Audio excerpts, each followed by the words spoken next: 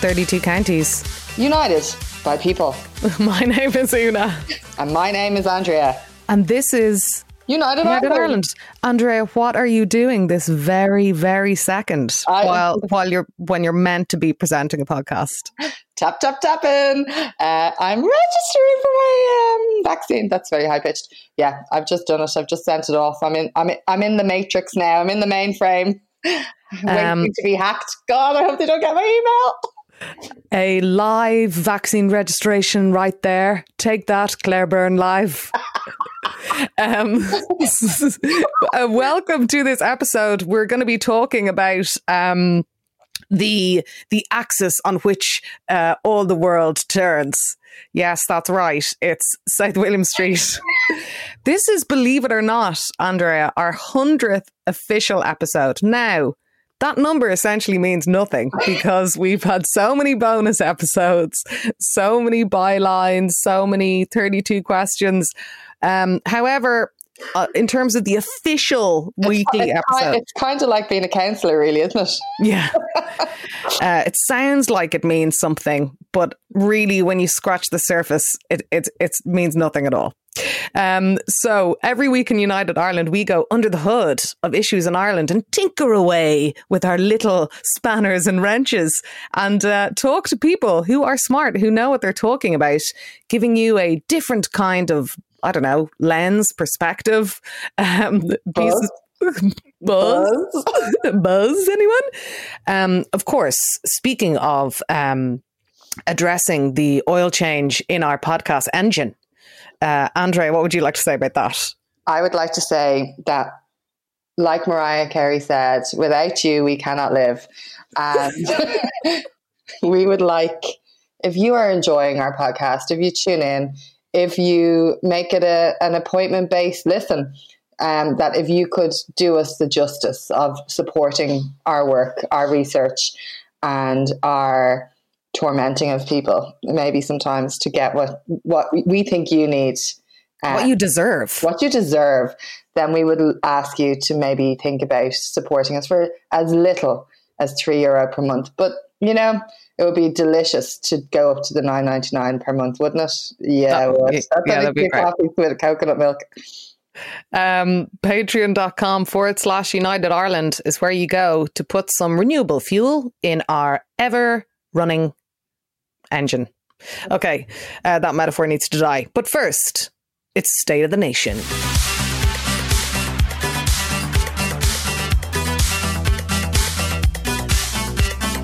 Andrea, very strangely quiet all week in the news. I was flat out looking for a bit of juice to put in there. And actually, it did turn out that the whole week did centre around South William Street. There was literally nothing else going on. Now, someone else would be like, what about this? What about this? Nothing juicy.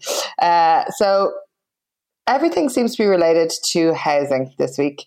The Hines plan for 400 apartments built to rent at Bailey Gibson, and it was a 16-storey tower that was going up there, has, following a judicial review taken by the residents of Dublin 8, and all self-funded. I was flat out doing, what do you call them, Zoom quizzes and all, to raise some cash. I didn't, they did it. But anyway, wow, that's a really nice tangent, isn't it? But anyway, it has been referred to a European Court of Justice because the judge said that it was an overdevelopment of the site. And obviously the format of what was going in there was actually not going to provide any solutions. As we all know, it was a developer-led money-making scheme. So it's going to take 12 to 18 months for that to go through in Europe. Now, the people behind the campaign have said, obviously, they want to get houses built. They're not against development. But I think the fundamental issue with all these fights, everyone's like, oh, you're just ideologically opposed. It's like, everyone wants houses to be built. But just because we're desperate for houses doesn't mean we just throw up our arms and let anything be built for the will of the profits. So I think it's well worth remembering that. And just because we all want houses to be built. We all want people to live in them, and we all want a fair and equitable society. But just throwing all that power over to people just because we're dying to do it, we need houses, and taking it lying down is just not fair. Yeah, there's a massive missing piece around sustainability in the current conversation, and not just in terms of, very obvious environmental stuff, but like just the sustainability of communities, the sustainability of planning, the sustainability of what looks kind of, beautiful and will be there long term. I think I'm going to write about this next week. I'm just kind of like a bit freaked by all these, like, yeah, let's just build 30,000 houses straight away. It's like, okay, there's loads of vacancy, there's loads of dereliction. How can we put money into the live above the shop kind of stuff? The Livable City initiative, I think, expired last May or something. So yeah, I'm with you on that. Of course, we want more housing, but you just can't throw up a load of shite everywhere. I'm not saying this is a load of shite, but we've seen the amount of shite that was thrown up during the Celtic Tiger. Leaky cladding, no storage, balcony clothes horse ridiculousness. On that point, the local property tax surcharge on vacant properties is under consideration, which is a very welcome addition to the conversation. It's coming through today. I think the conversation is happening. And it's actually Leo Varadkar is the one who's been actually quite open to it, which is suspicious. What's going on there? But he's brought it to Paschal Donohoe, so we can but hope that that will happen, and there are going to be things brought in that will. Well, there's conversations about bringing stuff in so that it doesn't affect people with holiday homes. That it is about investment properties. So.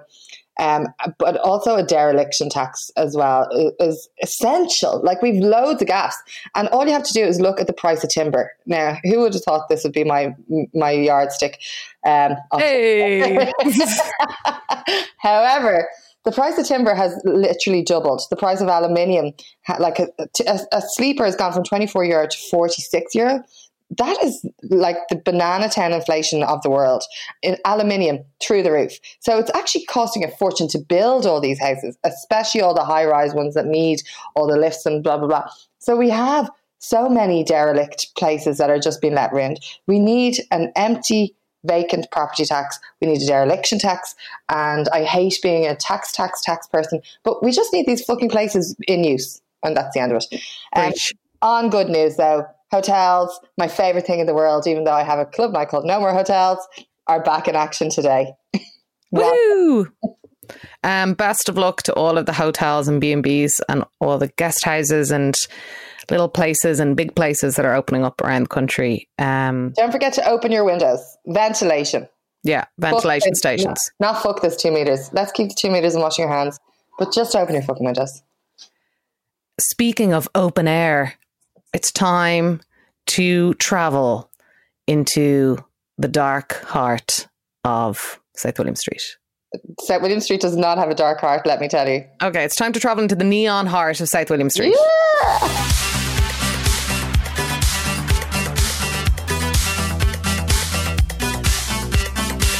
So everyone is talking about South William Street for a change, Andrea. And center of the universe, and the Spanish Arch in Galway, and various places the crowds are gathering in cities to have their outdoor summer, and the condemnation of that. Everyone knows littering is bad and that it also happens. And then there's the frustration that people feel regarding whose version of an outdoor summer is more acceptable. But what do you think all of this reveals, Andrea? Fundamentally, I think there's a lack of preparation that some councils have clearly exposed, and how unhappy people are who live within those jurisdictions, especially in Dublin and South William Street. But we want to know, how were the councils caught on the hop for the second summer of a pandemic? Or were they caught on the hop at all? Or was this lack of action, absence of planning, and insufficient deployment of facilities and planning on purpose, waiting for all this to blow over so that they don't have to do anything? We are talking this morning to Lord Mayor Hazel Chu.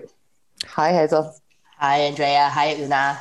So how do you feel about what happened at the weekend, Hazel? Bit of a hullabaloo, or something that was, very bad, or something that you expected was probably going to happen at some stage? You see, I'm sure people won't like me for this, but I don't think it was a hullabaloo. I do think naked people on a pillar randomly shouting is bad. So the whole public order issue is bad, but the whole meeting your mates for a pint is not bad. So like we have to provide public spaces for people to meet up with their friends, to be able to socialize. You can't just say, listen, you don't have a garden, you don't have outdoor space, but don't come out here to town, even though we said, do come out here to town to shop. So once you finish shopping, just back off home. So that we can't say that. And this is something that I think from a DCC perspective, I can only speak from myself and the people I spoke to, the managers I spoke to. They're not trying to prevent people coming in either. From where they stand, they're trapped in a space of, well, if we... They're trapped in this thought of if we put things there, if facilities there and bins there, then it will encourage more people to come in, and we will be held responsible for having these large gatherings which will break the law. And my pushback is, well, you know what? They're coming anyway, and the least we need to do is provide the services, because that's our job as a local authority. Yeah, Hazel, I mean, the head of the City Recovery Task Force, his name has just popped out of my head, Colleen, I think. Colleen. Yeah. He was on Claire Byrne, I'm sure you heard it, and I'm sure you saw the reaction online where people's jaws were dropping, essentially, where he was saying, just as you said, oh, well, if we put bins and toilets there, people use them. Now, when I was listening back to it, because I didn't listen to it live, I actually couldn't believe it, because not only was this thought being expressed without seemingly any self-awareness as to how ridiculous it sounded, but it also sounded like this is a policy. Now, we're saying like managers are stuck in that thing of like, well, if we provide things and people come, like, come on, like, let's just move beyond that. That is ridiculous. That is really, really idiotic. And it's very disheartening that attitude is actually at the top of the people who are supposedly planning the city's recovery and also its approach to the pandemic right now. It is disheartening, and it was more disheartening that when this whole argument was coming along, that what I expected also from central government was direction, because we also need funding as well as direction when we have to FM plan. And on one side, you had the Taoiseach saying, listen, you people shouldn't go out. Now, I'm not trying to misquote him, but the general gist I got was, listen, don't go out and gather in crowds. However, then on the other side, you had the Minister of Housing, you had Darragh O'Brien, who said, local authorities need to provide for this. So there's this mixed messaging coming from above that goes then to the local authorities. And it's not just DCC. You can see you mentioned Galway there. So you can see in Galway, like in no sane world should we be closing any public spaces. And in Dublin, we shouldn't be closing Portobello Plaza. In Galway, we shouldn't be closing, was it the Middle Arch? Was that the part? Middle Arch, yeah, down. Yeah. Sorry, I said the Spanish Arch, but you're right, it's Middle Arch, yeah. It pushes people to different places. So like once St. Stephen's Green closed on Saturday, it pushed people to St. William Street. Yeah. So this whole displacement of people is due to the fact that we don't have enough open spaces together. It's something I said to Colleen and Owen Keegan a good few times, because in other European countries, you walk around and there's plazas, there's squares, you hang around them. So some people drink in other squares, some people hang around in one square, and they have these big pockets of public space. We don't have that. So it's why, like, one of the things myself and others had always pushed on was just pedestrianize all the streets. But then the argument is, well, cars need to get through. But if you pedestrianize everywhere, you will have people filtering. You will have those zones where it will be more popular than others because people will gather there, but they will filter. Like if you see South William Street and it's rocking, you probably hang around and you see what the crack is. But then if it gets too much, you kind of go, well, you know what? I'll go over to Clarendon Street if it's pedestrianised, if it's the same thing, or I'll go over to Drury Street. So you tend to filter. You might not have, it's like being in a packed club. You might not necessarily hang out at that spot. You will go out to the smoking section. You'll go somewhere else. And that's what we need to do. I'm not, before anyone goes, oh, she's turning the city centre into a club. I'm trying to persuade people to turn the city centre into an event plan. So not necessarily an event, but like we need an event plan to manage things. Yeah, totally. And obviously, it's a bit late as well for to be talking about just planning. I want to just pick up something there on the mixed messaging for government, because that was Owen Keegan's message in a memo to councillors sent early in April, where he was saying, look, we can't do anything until the government tells us how to plan, and I'm not going to allocate a budget to the City Task Force. What is it about other councils, such as Dún Laoghaire, that seem to be immune from this mixed messaging and are just planning and doing pedestrianisation and allocating public space and putting Portaloos in anyway? I think in Dún Laoghair's case, firstly, Robert Burns is great. So is amazing. I'm not saying DCC aren't in people, but Robert Burns is great. And he also, not that he doesn't care about pushback, but like you see the cycleway in just kind of seafront, yeah, down the seafront. There was major pushback from Monkstown and Blackrock and Dún Laoghaire from that, but they rode on ahead anyway.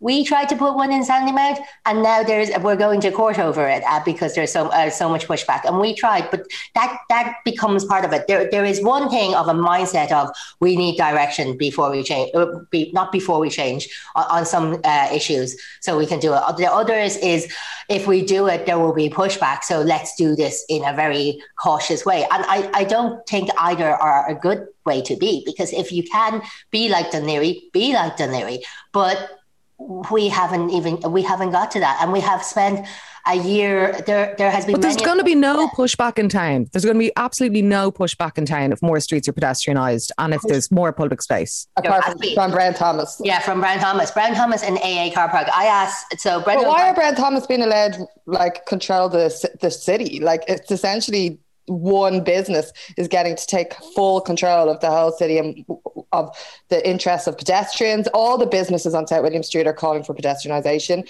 It's literally one car park. How is that able to happen? One car park and the AA car park. And I don't mince my words saying this by saying they shouldn't be. So I've been making it very clear, and others have been making it clear, that whole street, if you pedestrianise it and you put in proper public realm seating, planters, but also gathering tables, gathering spaces, people can actually properly gather instead of become a mosh of gathering. So, and that will make it, that will make the flow better as well. I think of how event spaces work in terms of flow, because that was always been my job, and to think of flow of health and safety and how for people to enjoy things. But this we haven't been able to do that with South William Street on the basis that there was two car parks objecting to no end. So the COVID mobility manager, Brendan O'Brien, who has done lots of work in terms of cycle lanes and pedestrianizations, he went and talked to Brown Thomas to try to get the exits changed to the front, so that your exit and entrances will be the same part. So Clarendon Street would only be the thoroughfare. No, it didn't happen. It wouldn't. And then can they just say you have to? Well, their lease, you see, their lease provides them with a right of way to exit out of South William Street. That's part of the problem. So it's not like if we could tell them, listen, that's what you have to do, then so be it. But the problem is the lease provides the right of exit out of South William Street, and we're kind of trapped in that. What does it feel like as a councillor and Lord Mayor when the shit hits the fan and all the stuff that you've been calling for and asking for, you have to defend that it hasn't happened, essentially, and you're blue in the face calling for it?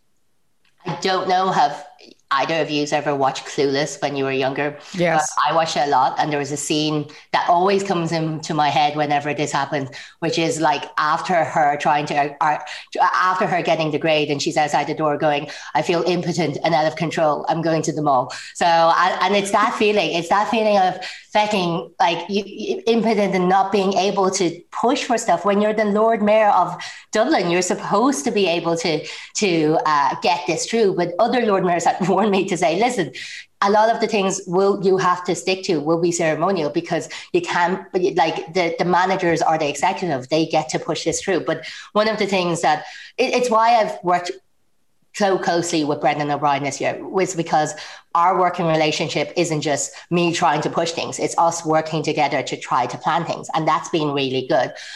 Colleen is a good guy, but I don't think him and I agree necessarily on a lot of things, because his interest is to look after and protect the city, whereas my interest is look after but provide as much as possible for the city. I think there's always this fear from maybe at DCC, and I'm sure I probably get slapped for saying this, but there's this fear of, actually I won't, because they've said it publicly, that if you provide, more people will come. But if your intention is that more people comes in to support local businesses, to support, come in, then you need to provide for other people who aren't just coming in to shop. So I just think that mentality is completely bananas. Like, I think it's crazy. It's totally crazy to say if we provide for people who live in the city, they will use it. Like, I mean, we're not in some kind of 1950s department in the civil service here. Do you know what I mean? Like, surely that kind of attitude how is that still prevalent in the council? Well, I think it's a lot of it is to deal with that the city centre as such isn't a lived-in city centre. There are some people living here, but ideally your city centre should be mixed use of a lot of living above shops. And then what will happen is there will be more a community developed, and there will be different things happening, and there will be people flow. Whereas the council is quite used to, once the shop closed, not that the streets empty, but in the last year definitely have. They've emptied out. Whereas I don't think they necessarily, not that they don't understand, but I don't think they realize, listen, there's this whole after 8 or after 10 cohort we need to start planning for. And it's not just to do with pubs. No, it's not like when pubs open that solves everything. People will still need outdoor space. Like I've heard a lot of argument in the last week of, open all the pubs and everything will be fine. Yeah, open the pubs and open the restaurants. But at the same time, each place will only have 20, 30 spaces allocated. There's going to be not enough. And I don't know about you, but when I was younger, I probably wouldn't be able to afford to sit in a pub all day. So I'll still be with a bag of cans somewhere. So, and also, why should the businesses have to be the people who are providing the services rather than the people who manage the city? Yeah. You mentioned there, Hazel, and you, like, when you're talking about the city council as they a lot, and you're the Lord Mayor, so like you're part of it. Mm-hmm. Do you think that obviously there's a problem there? Like, I think we need to directly elected mayor, but there's also like fundamentally an issue in terms of how local government is being run. It's being run in two different sections. The democratically elected people who are elected don't have any say, essentially, or no power or autonomy, and the Lord Mayor is ceremonial. What is the future? How is that meant to continue on? Because no one's being held accountable. We have someone who's at the top of it who's literally writing their own contracts, extending them, and there's no accountability. It just seems to be a journey towards one group of people's vision as opposed to what's right for the city.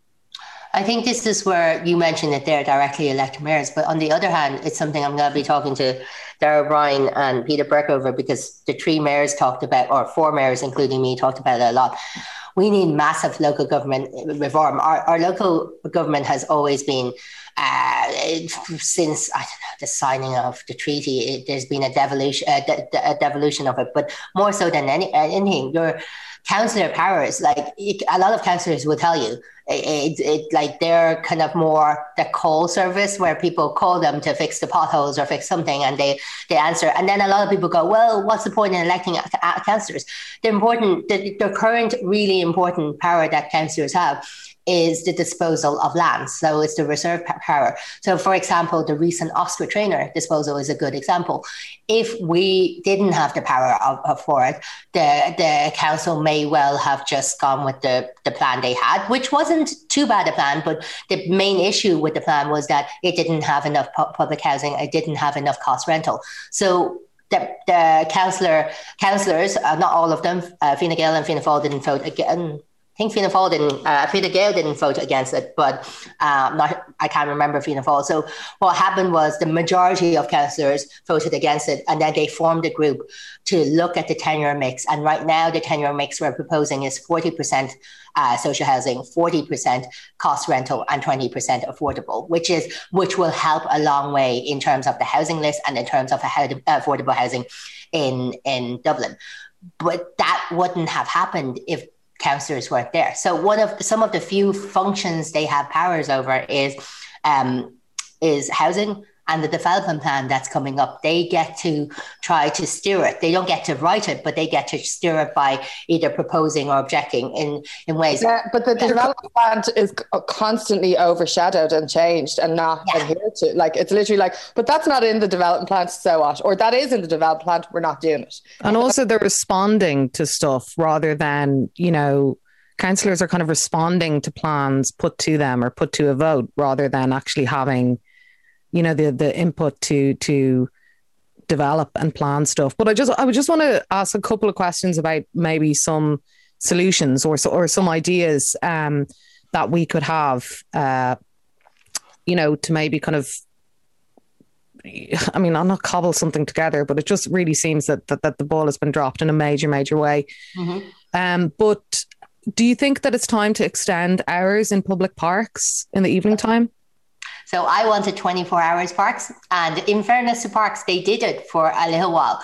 But then we got a mass loads of complaints in from everywhere. So like everyone started going, why isn't my park closed? And why are people allowed to go through? And there's a security measure. And in fairness to Les Moore, he agreed with me from the beginning of we needed parks 24 hours. This was what we were trying to do even before the pandemic.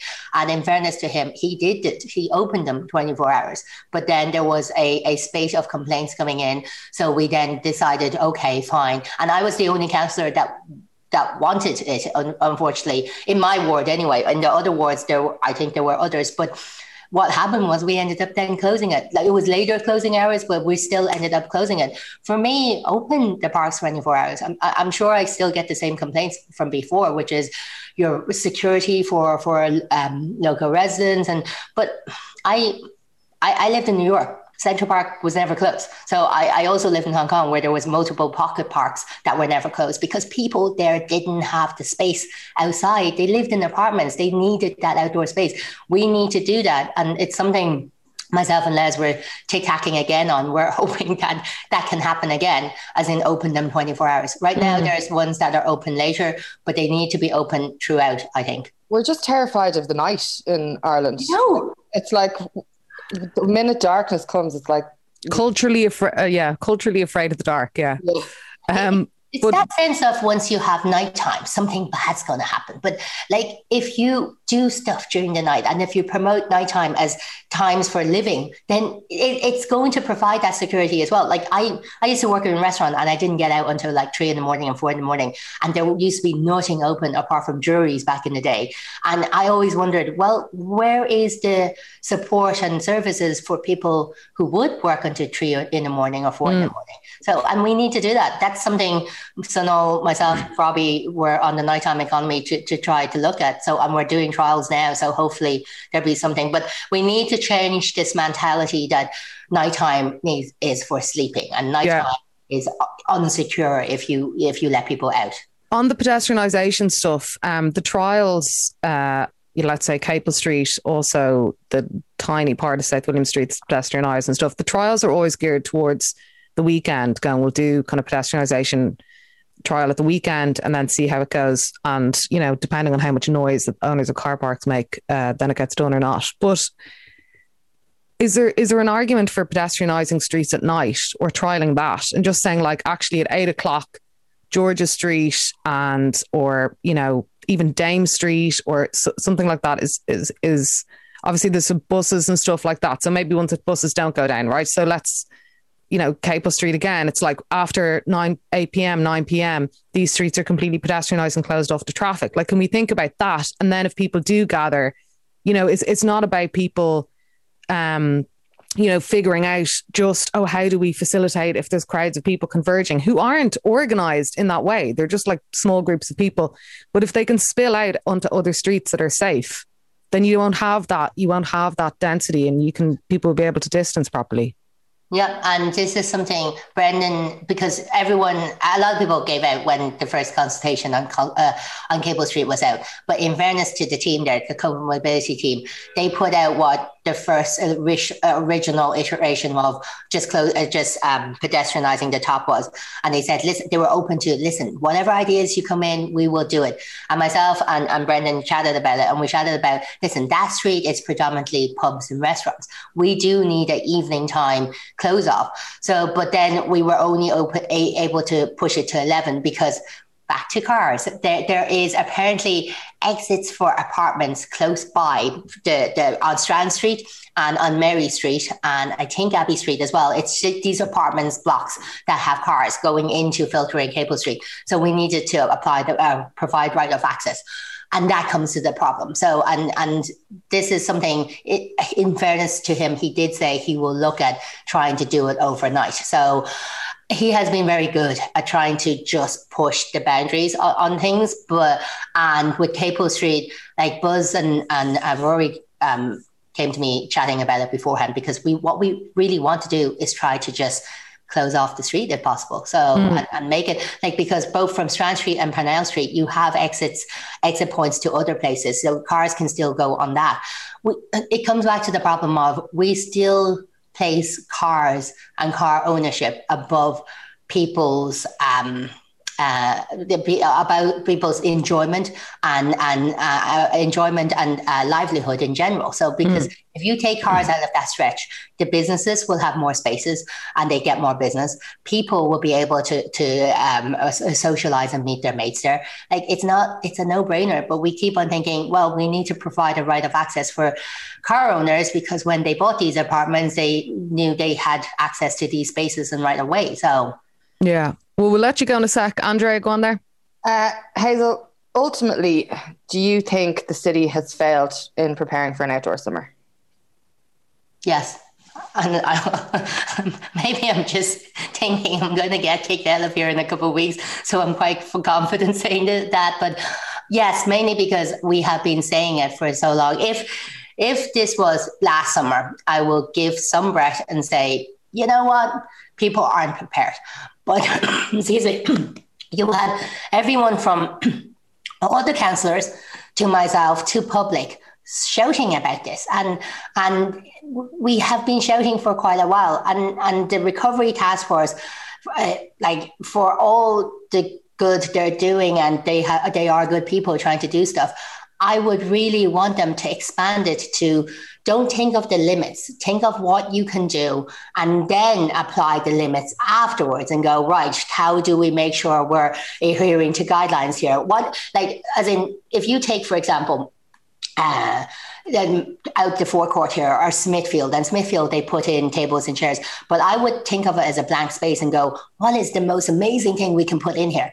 Yeah. And put it in and then go, how do we keep people safe? Like I've asked for tables and chairs out in the forecourt and accessible picnic tables for outside the Mansion House for weeks now. And Colleen is going to do it. But his main thought when they were thinking of it was, how do we adhere to guidelines? And these are the restrictions. And I would really rather them think the other way around, which is we're going to do this and then go with the restriction. So yeah, ultimately we have failed. And we need to do better. And my question is, are we going to continue start doing better from this weekend? And then in future, there's a lot of other questions. Can we reform local government so that there's less councillors and more power? So can we go back to that? Or can we move on to a working relationship where the executive understands that when the councillors are saying something, they represent the people that they're saying it for. So, but now on that point, and I know you guys have to go, is Portobello Plaza is something that the councillors fed into because there were meetings. There were councillors objecting to closing off, but there were councillors proposing it should be closed off. So even when we look at councillors and powers, sometimes just because they have powers doesn't mean that they would necessarily agree with some of the plans that we all want to happen as well. So I guess my point is the whole councillor power thing is one conversation, but then whether they would actually perform, and I'm not accusing them for not performing their duties. What I am saying is they mightn't agree with with a lot of people. So yeah, you know, the City Recovery Task Force. I was on to the council yesterday and this morning, and the City Recovery Task Force has met twice since it was formed in 40 days. Do you think that's adequate? No. Do you know how I found out there was a City Recovery Task Force? It was when we got an email about it. And when we first got an email about it, it was the council management having a at the time it was called something else, recovery. I think it was task force as well, but a lot of councillors gave out. I rang Owen Keegan a good few times then and said, listen, you got to put councillors on this group, because at the end of the day, they're the ones on the front line.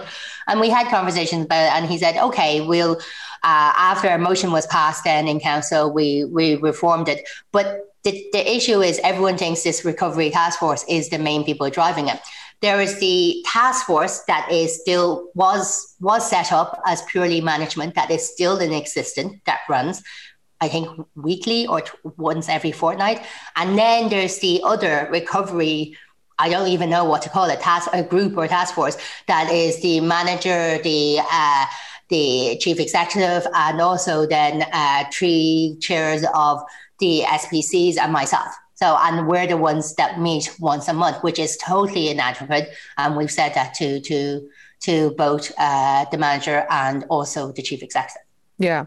So there's been 2 recovery task force meetings. There's been 6 marketing and communications meetings, and 4 city recovery internal operations meetings. Anyway, well, another thing that I asked the council was where as you will be well aware, Hazel, you can read through all of the committee meeting minutes online, which is really great, actually, if you want, if that's how you get your kicks, which is, funnily enough, how I do.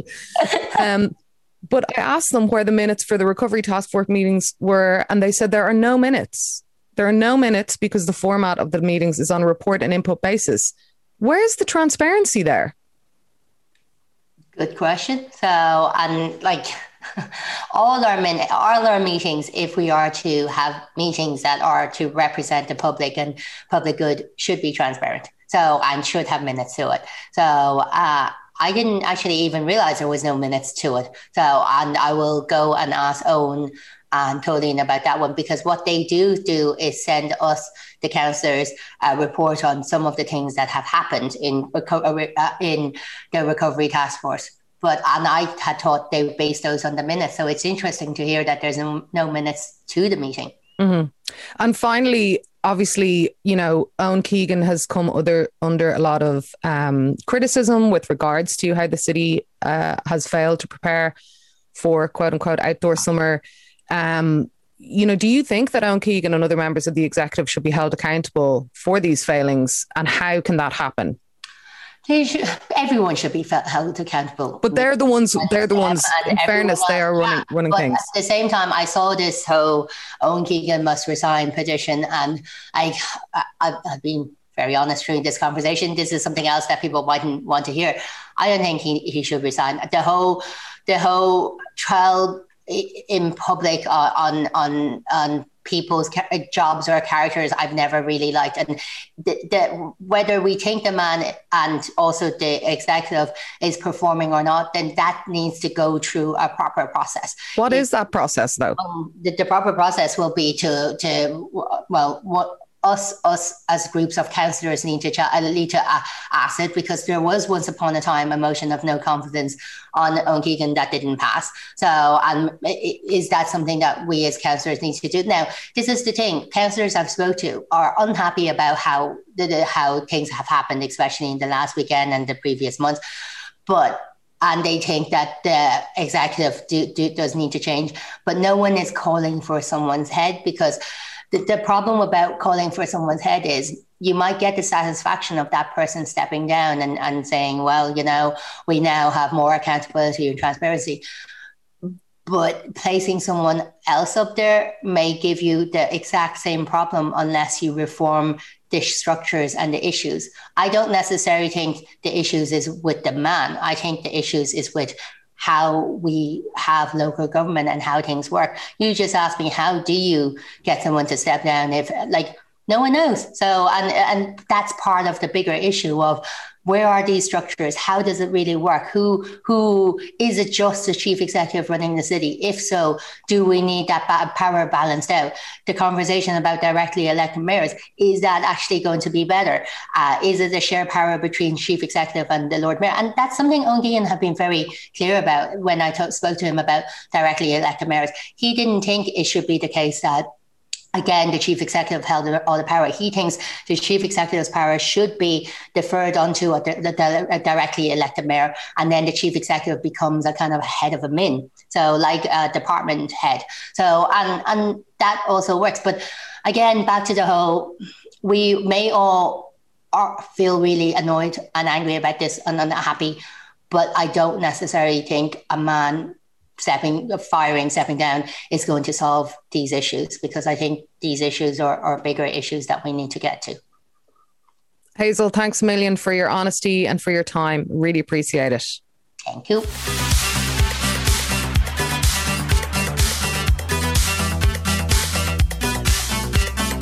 Now, Una, what is getting in the sea this week? I hate to bring up James Geoghegan again, but I don't want to be the by-election. You have to kind of squirrel away little bits of it. I can't kind of go on about it all at once because it's the only thing happening. But James Geoghegan keeps talking about his idea of a 15-minute city. My 15-minute city idea. That's not your idea. You didn't come up with that. That's like an idea that you are advocating for. The 15-minute city in contemporary times, is credited a lot to Carlos Moreno, who was a Colombian social scientist or something. But he was inspired by one of my faves, Jane Jacobs, particularly her book, The Death and Life of Great American Cities. Jane Jacobs, the great urbanist, city planner, architect, pretty much everything that she said was bang on back in the day about how you build community, about walkability, about pedestrianisation. She was, one of the people who was opposed. At one time, they were building this massive motorway across Manhattan that basically would have taken out all of Lower East Side and the West Village and all that kind of stuff. And she was like one of the people really opposed to that, and talks a lot about how roads and centering car use in cities completely destroys them. So that 15-minute city idea, which Carlos Moreno was inspired by Jane Jacobs to basically brand as an idea. And then Anne Hidalgo, I'm probably pronouncing that wrong, she's the mayor of Paris. She's like the socialist mayor. And she basically was inspired by your man, Moreno, and was like, yeah, this 15-minute city buzz is a great idea. It's not your idea, James Geoghegan. It's not. No. I'm not saying get your own ideas. I'm saying, say like a 15-minute city is something we should be, like all of the Greens are talking about 15-minute, flat out talking about 15-minute city all the time. Everyone's always talking about a 15-minute city. It's a new thing in fashion. It's not your idea. I feel like this is Room 101. I am going to let your idea into the sea, Una. But I am going to question, is it just, what's that thing? Not a pedantic. Is it just pedantic is my main speed. I mean, I very rarely move out of that lane. I'm just saying, don't say he literally tweeted the other day, my 15 minutes city idea. It's not your idea. That's like me going, my idea for hotels to exist, or like my idea of, would you like my recipe for a roast chicken? Would you like my idea of, I don't know, some book or something. I don't know. But like it isn't an idea. It's not your idea. Because I've seen his other shenanigans, and because he has form, and because he's literally like becoming the poster boy for a locked out city, like all those reasons, I'll let it in. But like with caveats. Yeah, you see, this is why I don't get in the sea, because mine is just like, nitpick into the sea. Anyway, now it's time for It's Bananas. This week's bananas. Yeah, go on. So the big financial recovery was unveiled yesterday, and as part of it, it was going to be how the PUP was going to be like weaseled out. And okay, we all know that it should be. We can't go on forever with this pandemic employment. But I don't think it should. I think anyway, go on. Pandemic employment, maybe in a different form. Yeah. So, but there was a promise that it wouldn't go off a cliff edge. But actually what's being said is that no matter what situation we're in and no matter what the restrictions are, the PUP is going to be cancelled. And that means that people who are unemployed will be going back to €203 a week. That is not an amount of money that can be survived on. As someone who had to live on €350 per week while my business was closed, it is very difficult. And when you start getting into like, oh, I need to go to the dentist. Oh shit, I need to go to the doctor. I'm weighing up whether you're going to buy your dinner or whether you're going to go to the doctor on 350, bring that down to €203. It is not a possibility to live on. And the fact that we are going, that the PUP was raised to 350 after it was decided that it was impossible to live on anything, is making us have a society where we are like, we don't value the lives of people who don't have a job. And I think that is a bigger issue that we need to approach and solve. And but what really got my goat about this was that businesses, especially hotels, there had to be a statement brought out that the government were not lobbied by hotels and hospitality because staff wouldn't return because they're better off on their 350 a week. And I think you have to look at if your staff won't come back because they're better off on a 350 support a week, maybe it's time to rejig your business and look at where taking away from your profits and actually paying your staff. And actually, as a side note, maybe I shouldn't say this, I'm going to anyway. So the Phoenix did a fucking dig slating article of me, and they were putting in things are not so sparkly in Tropical Popical where they're like accumulated blah blah blah blah. It's like, because we fucking pay all our staff all our money and don't try and make profits, you saps. That put me in a rage. So maybe they could take a leaf out of my book and just start accumulating some losses, baby. Share the wealth. It's all made up anyway. Okay, now it's time for our fave bits.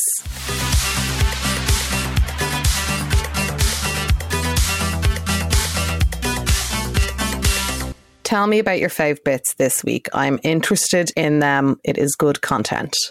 My fave bits, I'm really struggling for fave bits at the moment because I know this is meant to be our cultural section. I was like, the only culture I watched was the unfolding of the situation on South William Street from the window of Trop Pop, literally peeping out every day on Sunday going, what's going to happen now? How is this going to be handled? Is there going to be another rave? So my fave bits are a bit bizarre, but first up, barbecues. Yeah, got me some gas yesterday, put a little pepper on the barbecue. It's interesting. This is actually a tangent again. It's interesting approaching a barbecue as a vegetarian, but equally it was very delicious, let me tell you. So if that's what's holding you back from ditching meat, don't. Get on the veg wagon. Sarah has a Cobb barbecue where it has a little moat in it. So you, whatever you're cooking, your pepper or your chicken or whatever, and then it has a little moat where you put in potatoes and then you put the cover on it and it like roasts the potatoes in the barbecue juice. Oh my gosh, we all know how I feel about potatoes. Yeah, it's a good one, right? Yeah. Next up on my favourites, United Ireland taking over the airwaves this week. You can spot us on prime time last night. Claire Byrne the night before. The Last Word that day. We've gone mainstream, Una. It seems we've gone mainstream. Oh, and my article as a non-journalist has just gone live on the Journal. I prefer our early article every week.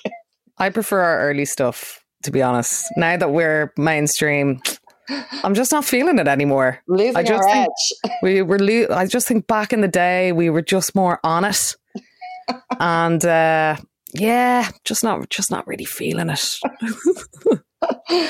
It was hilarious though. Gas week. Next up, we've spoken about my registration for vaccines are open. Did it. Heard it earlier.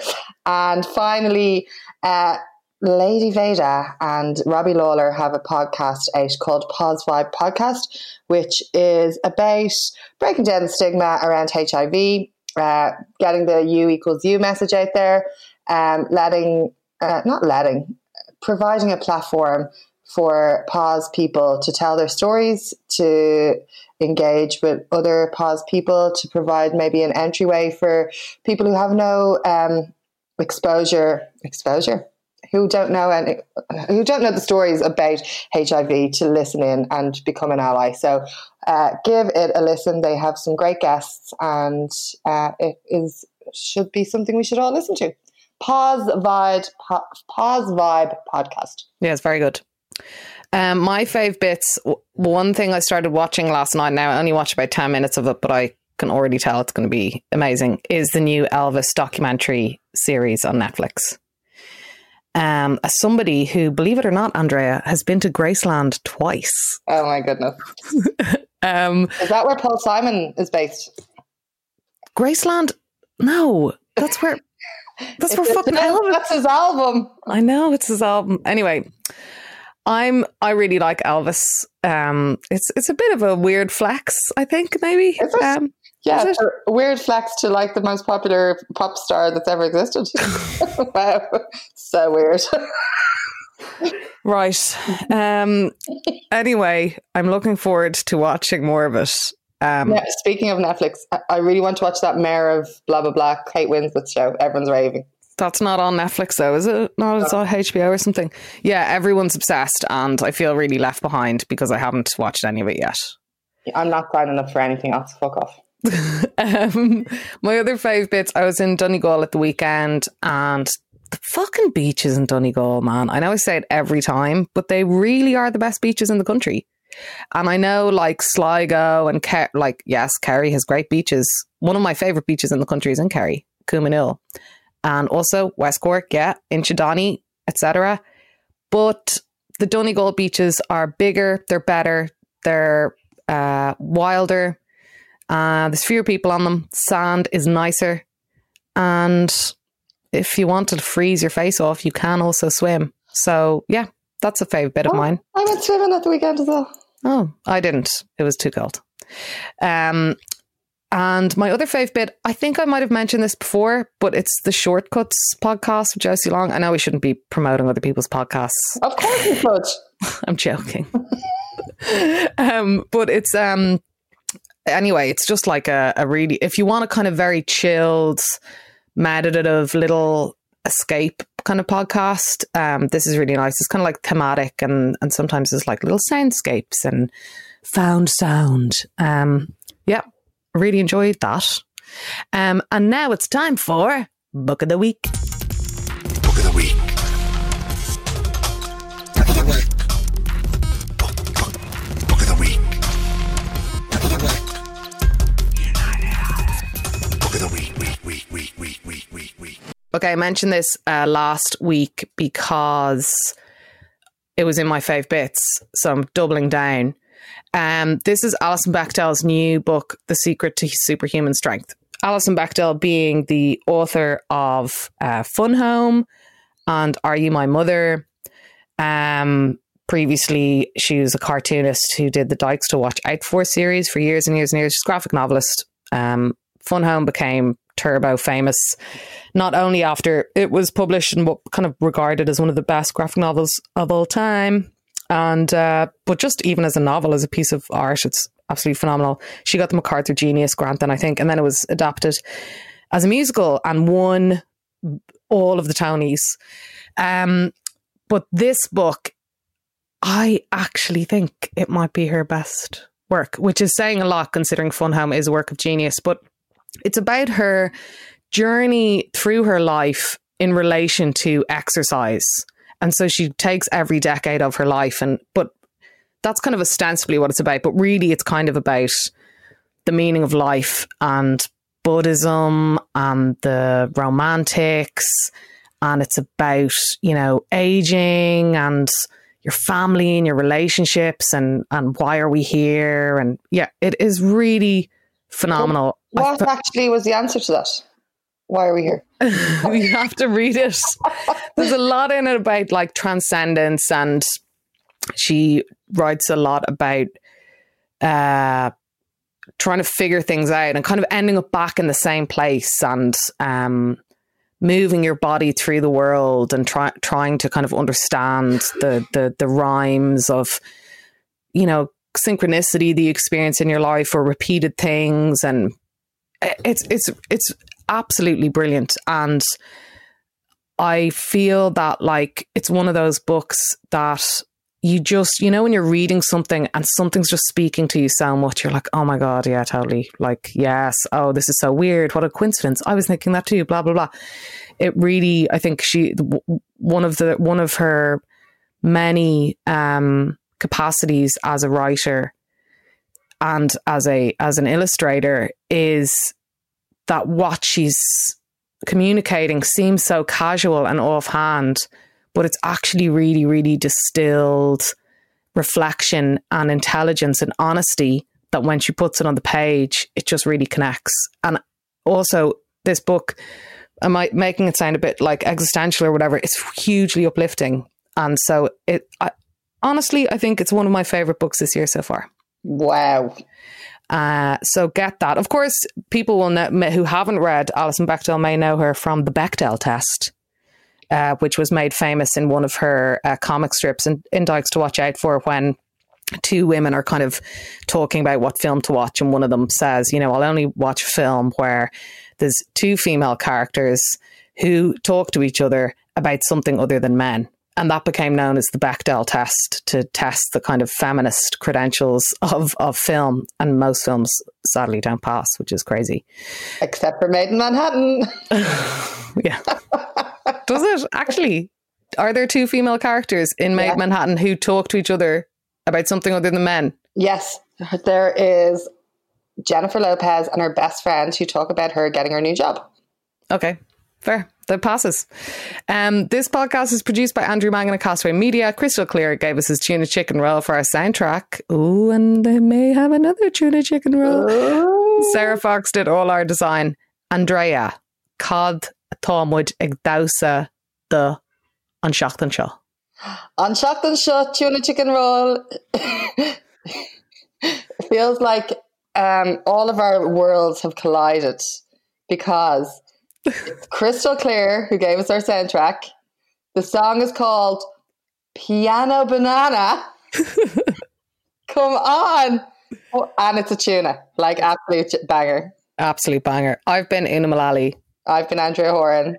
This has been United Ireland. And that was... We built this city on South William Street. You know, your propensity for that song, I reminded of this before, once when you were DJing in a tent at Oxygen, where I was also DJing before you, I believe. You were obviously head of higher up on the bill, and for your final song, you got them up. You're like, "That's it, guys. We're going." There's like 20 people at the tent or something. That's a lie. Every DJ gig I've been played at has been packed. Like. Yeah, okay. It was actually packed. I'm being an asshole. And then the minute you went to like press play on We Built This City, the entire electricity of the tent went. Do you remember that? I've no memory, obviously not. Okay. Anyway, enjoy Piano Banana.